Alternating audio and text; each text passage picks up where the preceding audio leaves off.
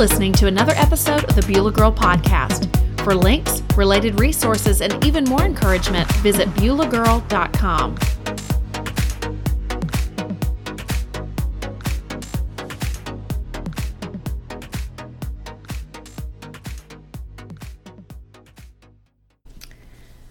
Hi, friend. Thanks so much for tuning into the Beulah Girl Podcast. I'm Carol Whitaker, your host. This past week, I kicked off a series on Hebrews 12, and this past week, I talked about obedience and whether or not it's worth it to follow after Jesus, because we all get to those places in our spiritual walk where it's tempting to fall away. Not fall away necessarily from the gospel or fall away from God. We can still very much believe in Him, but fall away in terms of being diligent, being faithful, doing the tasks that He gives us. We can fall away from those sometimes just because the way gets really hard and we get discouraged and we're just not sure we can keep going. So I'm going to be continuing on with part 2 of that series I started last week. And for this particular episode, I'm excited because last week, as I mentioned, was a little difficult in that we were unpacking a very hard passage. Hard in terms of it's a little severe, it's a warning not to fall away. But as I mentioned last week, there's always an encouragement we can find in Scripture, even in the severe passages that are challenging for us to read. There is always hope because of Jesus and because of the gospel and what He's done for us. And so this week, we get to focus on not the warning so much, but the encouragement that we can find in the same passage of Hebrews 12. Because even though there is a warning within that passage, there is also encouragement. And so that's what we'll be focusing on. In this episode is really talking about just encouraging us in those places where we're not sure we're going to make it. We want to follow Jesus. We want to be obedient. We are saying yes and amen to everything preached last week on not falling away from the faith. We know the importance of continuing on, and yet we just may be stuck. We just may be held in a pattern that we've been in for too long of struggling with the same problem or the same obstacle in front of us that we can't get around. Maybe we've tried to go through it. We've tried, but we've failed. And so we kind of feel like this is an obstacle that is going to be there forever. So this episode is for just an encouragement that we have what we need in the Christian walk, and what Jesus has done for us and Him walking with us. We have what we need to make it through those obstacles, and it's reminding ourselves of those truths. I want to just start by telling a story. I have 3 children, and my middle child is a 7-year-old, and he is currently a 2nd grader. And recently I was helping him with some homework. He generally has spelling words and a math worksheet and some reading to do every night. But I was helping him with his math, and I was just sitting while he was working on a worksheet, a timed exercise. And my son is generally a whiz at math. He's a factual guy. He's a great memorizer. Math has never been a problem for him. And so I was really surprised because as he was going through his worksheet, all of a sudden he just slammed down his pencil and just said, "I can't do it." And I've never really heard him say that about math before. He just generally is pretty good at math. And so I talked with him a little bit, and I was like, what is it you feel you can't do? What's the matter? And as I, was looking over a sheet, I realized that my son was speeding through problems that had small numbers that he'd been accustomed to in like kindergarten and 1st grade, small, addition and subtraction problems that he could easily do, like 2 + 6 and 4 + 5. But on his 2nd grade worksheet that he had, there were bigger numbers that he hadn't been accustomed to before. and he had 18 minus 9 and 17 minus 2. And when he was getting to some of these bigger numbers, he couldn't figure out the answer in his head, or he hadn't memorized it because he hadn't seen it before. And so he immediately just was shutting down because he didn't know what to do.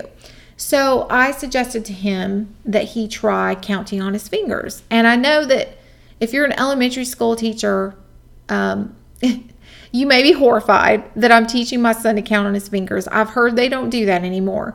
But I wanted to give him a strategy so that when he came to a problem he didn't know and he couldn't figure it out in his head, I wanted to give him a way that he could solve it using his fingers. So at first, when I showed him the strategy, he was getting mixed up. He didn't know how to count up. He was trying to use his fingers and he was getting them all mixed up, and he couldn't even get his fingers to like operate correctly because he's 7, and so his fingers were getting all jumbled when he was trying to count. And I was thinking in my head, oh my goodness, this is not working here.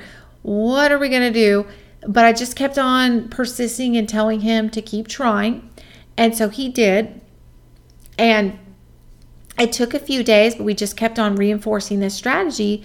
But he went from me having to tell him how to do it to being able to do it on his own. And a few days later, he was filling out his timed worksheet, a similar worksheet as the one a few days earlier. And he was able to do all of the problems he encountered on his own, and he was counting on his fingers. And I was so excited to see that because he had, he was so resistant to learning anything, a new strategy, and he just seemed so discouraged. So I was so encouraged to see that he was learning to do that. Now I tell the story because sometimes in a Christian walk, we might be like my son and get to a place where we get to some math problems, so to speak, that we've never seen before.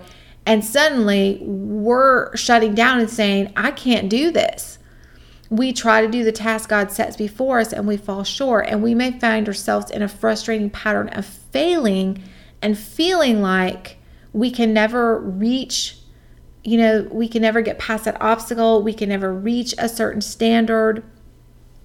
We may know everything the gospel says about what Jesus has done for us on the cross and how he helps us in our weakness and he makes us righteous in the sight of God and all those good things. But as I discussed last week, there are certain blessings in our spiritual walk, certain things that we can't attain unless we are diligent in the tasks God give us. And so we may know that and yet have these tasks that we try it and fail, or just have this obstacle in front of us. Maybe God's really working on us to progress in our spiritual walk at the moment means to, maybe God's working on us to get a handle on a certain pattern of sin we have, a certain addictive behavior, or maybe there's just something that's really preventing us from being effective, whether that's pride or that's fear or some other area. So we may be desiring to walk with him at the higher level that he's leading us, but this place may just not be comfortable or easy, and we have no idea how to overcome the obstacles that are in front of us, whether that, we may have been in a certain pattern for so long that it just seems like too hard to change. A blog that I really like is aholyexperience.com, and it's Ann Voskamp. I started reading her blog after I did a study of hers, 1,000 Gifts. And Ann Voskamp posts her own writing on her blog, but she also posts a lot of guest posts, and particularly excerpts from books that are coming out, Christian books. And not too long ago, I saw a post. It's actually just an excerpt from a book called Preach to Yourself, but it's written by Haley Morgan. And it was very interesting because she was able to, in this post, really, I guess, summarize or identify and put a name on this, what I'm talking about here. She calls it an integrity gap. And that's the distance between what we intellectually know we should do and what we actually do. She calls that an integrity gap. So those places in our Christian walk where we have in front of us the place we want to go, and in our heads we know how we want to change, and we know where we need to be and where God's leading us, but we're not there. And so there's a gap between that and where we actually are. And Haley Morgan calls, what we know in our head to do and what we're actually doing an integrity gap.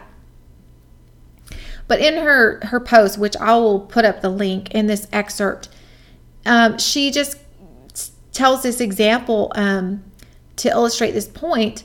Her husband brought up somehow, I'm not sure exactly how, but what he was looking up or how he came across this video, but he came across a YouTube video, and it was this group of guys, and one of the guys had welded the gears on handlebars so that a bike operated backwards. So if you turned right to go right, you'd actually go left. And I have no idea how they're able to do this, but this video on YouTube that her husband was watching was of these grown men, and they were all standing around and one by one trying to ride this backwards bike and falling off and laughing because it was so difficult to do. And even though they had all been riding bikes since childhood, they were struggling to ride this bike because of the fact that it was functioning backwards. And basically Morgan's point is that the hard task Jesus sets before us can be as awkward and uncomfortable as riding a backwards bike. And we keep falling off because we're not used to riding the bike this way. And we may want to give up on learning whatever Jesus wants to teach us or make a needed change in our lives because it's not coming naturally. So she basically kind of talks about how, that basically it's kind of like riding a backwards bike. But if you continue to read on her post, she talks about how Jesus, helps us in those places, how we can remind ourselves of truths from Scripture. And she, kind of wraps up at the end by explaining that there was one guy in the group who really persevered and took a whole year to ride a bike and eventually was able to ride this backwards bike. And I have no idea why someone would be that diligent in learning to do that. But she just gives that really great example to encourage us in those places where we feel like there's such a huge distance between what actions we know we should do in our head and what we actually do. So perhaps this very dilemma that Haley Morgan's talking about of finding it hard to live out what we know in our head to be true, maybe this dilemma is what the writer of Hebrews had in mind when he penned these words in Hebrews 12:15. See to it that no one falls short of the grace of God, and that no bitter root grows up to cause trouble and defile many. Now, I talked about this verse in my last episode, and as I explained, I had always understood this verse to mean that anger that festers can affect others in a negative way, that the bitter root it's talking about here is talking about bitter attitudes or negative emotions that affect others negatively in our church community. And it can mean that, but when I did a deeper study of the words and looked at it in the context of the entire book of Hebrews, which the entire book of Hebrews is an encouragement not to fall away in the faith, was written for Jewish Christians experiencing persecution, I realized the meaning of this verse goes beyond that. The verse is actually probably primarily talking about those who not necessarily have bitter attitudes, but get slothful in their spiritual walk and fall away. Not fall away in terms of not believing necessarily in the gospel, but fall away in terms of being diligent in the task God gives them. When we look at also what it's talking about in this verse concerning falling short of the grace of God, as I again explained last week, this is not talking about falling away in terms of salvation, but it is talking about falling away in terms of coming up short or deficient and ceasing to really listen to God, to do what He asks, to ceasing to be diligent and steadfast in our faith walk. The reason that I believe many Christians, as I'm thinking about this verse and also just what Haley, Morgan's talking about as far as the integrity gap, I think she identified so clearly the frustration that many of us feel between what we know we should do and what we do. And I believe that the writer of Hebrews is also talking about that same idea, is that, and when we look at that, is I believe that many Christians drift, not so much because they stop believing in God, but because they get to a place where the path before them, it looks too hard. It's like my son encountering the math problems with the big numbers he'd never seen. We get to new levels with Jesus and we want to progress, but we can't seem to overcome. And it's in those places, rather than turn to God, we may just feel like he expects of us to just go out there and do it. And we may feel too ashamed to turn to him, or we may feel like we're just supposed to be able to do it. And so why can't we? Or we may give up without really practicing. As I mentioned before, with the YouTube video, the guy who actually was able to successfully ride the backwards bike, the only one, worked on it for an entire year. But a lot of us, before we put in that kind of effort, we just shut down and we say, I want to, Lord, but I can't. We are aware of the integrity gap between his standard given to us in his word and where we are, in fear that we just can't change. We can't get through the obstacle. We'll just never make it. Or can we? Every article that I write is birthed out of a place of, generally, of a lesson God is teaching me, or some kind of truth that's resonating with me in my own spiritual walk.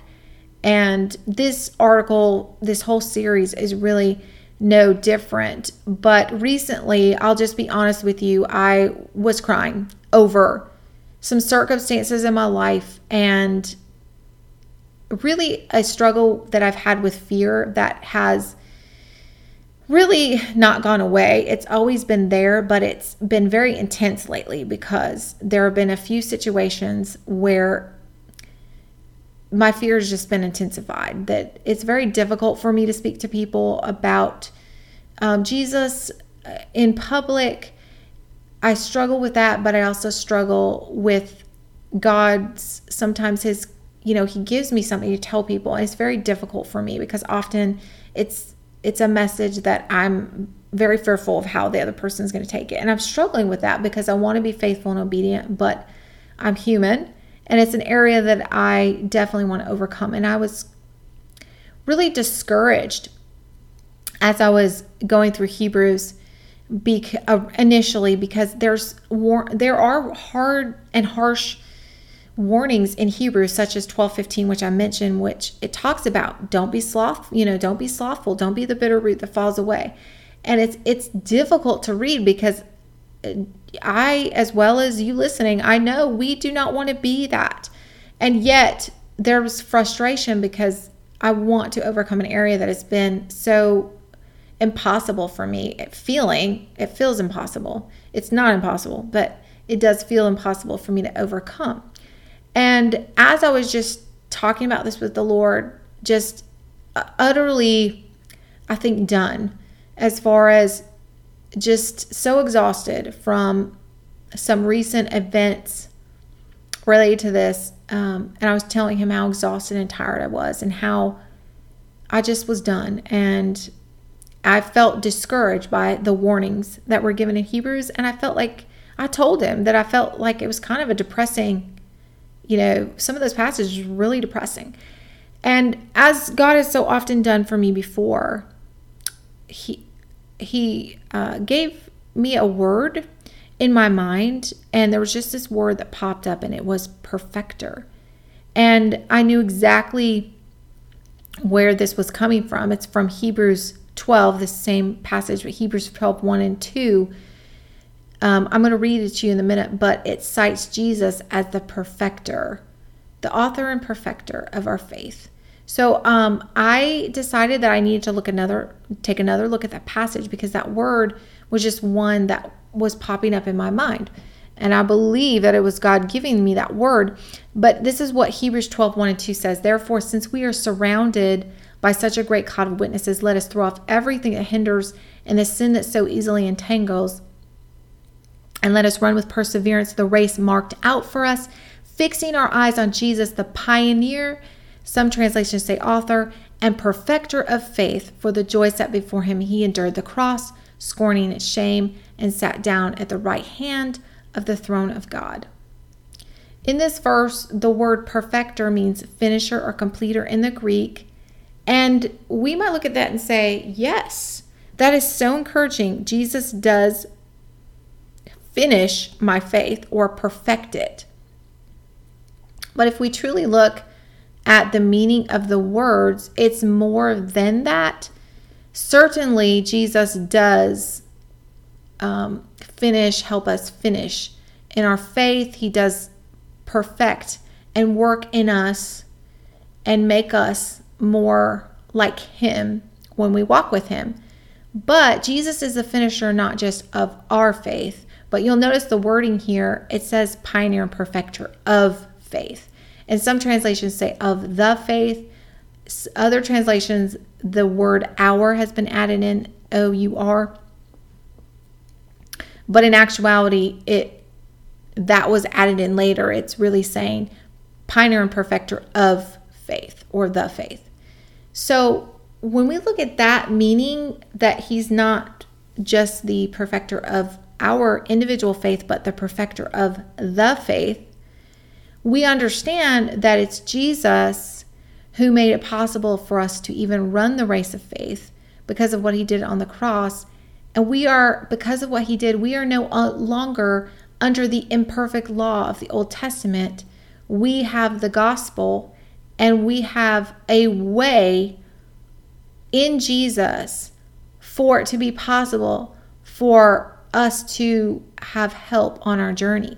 One of the things I'm going to be talking about next week and exploring more in detail as I wrap up this series is the idea that under the Old Testament, the people had the letter of the law, but they didn't have the means, the Spirit of God living inside of them, the means by which to do it. And so there was this incredible gap between what the law required and what the people were able to do. But in the new covenant that Jesus ushered in, it's not that all of those commands go away. It's not that Jesus doesn't require anything of us. He does. We are still expected to demonstrate certain behavior as Christians. We still have to participate in our faith journey and do hard things, but we don't do those alone. When things feel as hard and as possible as riding a backwards bike, we have Jesus and the Spirit of God living within us to help us do what we can't do on our own. You might be listening and saying, you know what, that's great. But I've been with Jesus a long time, and I have been struggling in this for a long time. I literally can't overcome this. And to you, I would say the same thing I've been telling myself, and that is, through him, all things are possible. And that is Matthew 19:26. Nothing is impossible for God. When we can't, we're not expected to just try harder or just suck it up and try to make it work. We turn to him. We keep pressing in. We pray. We cry out to him. We say, Jesus, I am struggling. I need help. I am failing. Like Peter sinking in the water, Jesus reaches out his hand and pulls us up and helps us through those areas that we cannot get through on our own. So we keep taking those small, shaky, scared steps in reliance on his Spirit. We don't quit. We might be making steps that are sloppy, that are completely imperfect, but we keep going. We keep trying. We don't stop running the race because of our imperfection, understanding that it's what he did for faith, the faith, that makes it possible for us to repent, to have the Spirit of God help us, makes it possible for us in our weakness to turn around when we mess up. All of those things he made possible by what he did on the cross. I gave the story of my son and the strategy I gave him to complete his math problems. But life isn't always like that.